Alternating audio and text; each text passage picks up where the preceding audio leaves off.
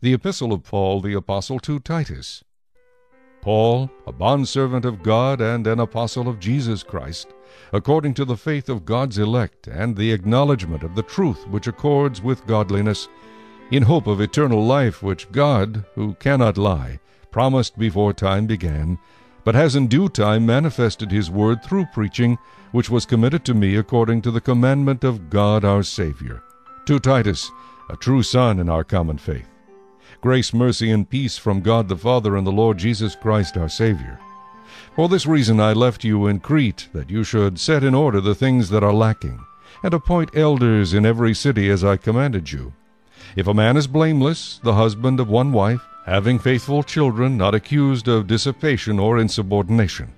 For a bishop must be blameless, as a steward of God, not self-willed, not quick-tempered, not given to wine, not violent, not greedy for money, but hospitable, a lover of what is good, sober-minded, just, holy, self-controlled, holding fast the faithful word as he has been taught, that he may be able, by sound doctrine, both to exhort and convict those who contradict. For there are many insubordinate, both idle talkers and deceivers, especially those of the circumcision, whose mouths must be stopped, who subvert whole households, teaching things which they ought not, for the sake of dishonest gain. One of them, a prophet of their own, said, Cretans are always liars, evil beasts, lazy gluttons. This testimony is true. Therefore rebuke them sharply, that they may be sound in the faith, not giving heed to Jewish fables and commandments of men who turn from the truth. To the pure all things are pure, but to those who are defiled and unbelieving nothing is pure, but even their mind and conscience are defiled. They profess to know God, but in works they deny him, being abominable, disobedient, and disqualified for every good work.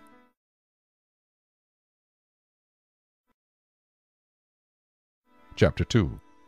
But as for you, speak the things which are proper for sound doctrine, that the older men be sober, reverent, temperate, sound in faith, in love, in patience. The older women likewise, that they be reverent in behavior, not slanderers, not given to much wine, teachers of good things, that they admonish the young women to love their husbands, to love their children, to be discreet, chaste, homemakers, good, obedient to their own husbands, that the word of God may not be blasphemed. Likewise exhort the young men to be sober-minded, in all things showing yourself to be a pattern of good works, in doctrine showing integrity, reverence, incorruptibility, sound speech that cannot be condemned, that one who is an opponent may be ashamed, having nothing evil to say of you. Exhort bondservants to be obedient to their own masters, to be well-pleasing in all things, not answering back, not pilfering, but showing all good fidelity, that they may adorn the doctrine of God our Savior in all things.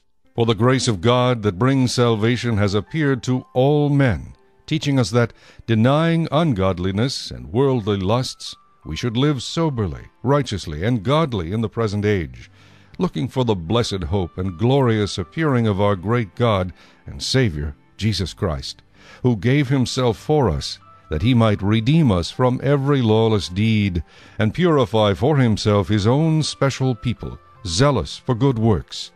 Speak these things, exhort, and rebuke with all authority. Let no one despise you.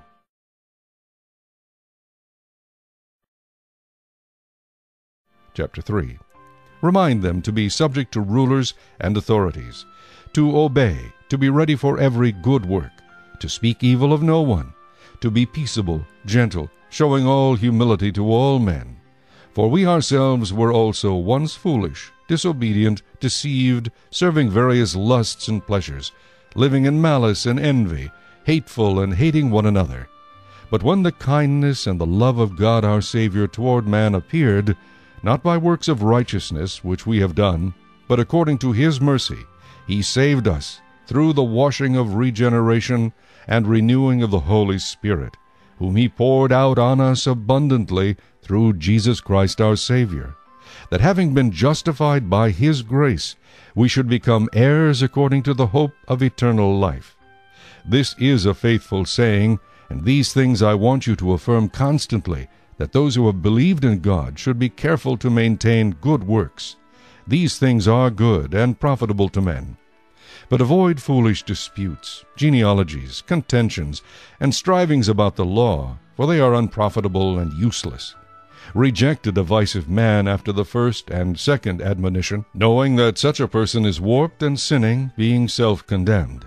When I send Artemas to you, or Tychicus, be diligent to come to me at Nicopolis, for I have decided to spend the winter there.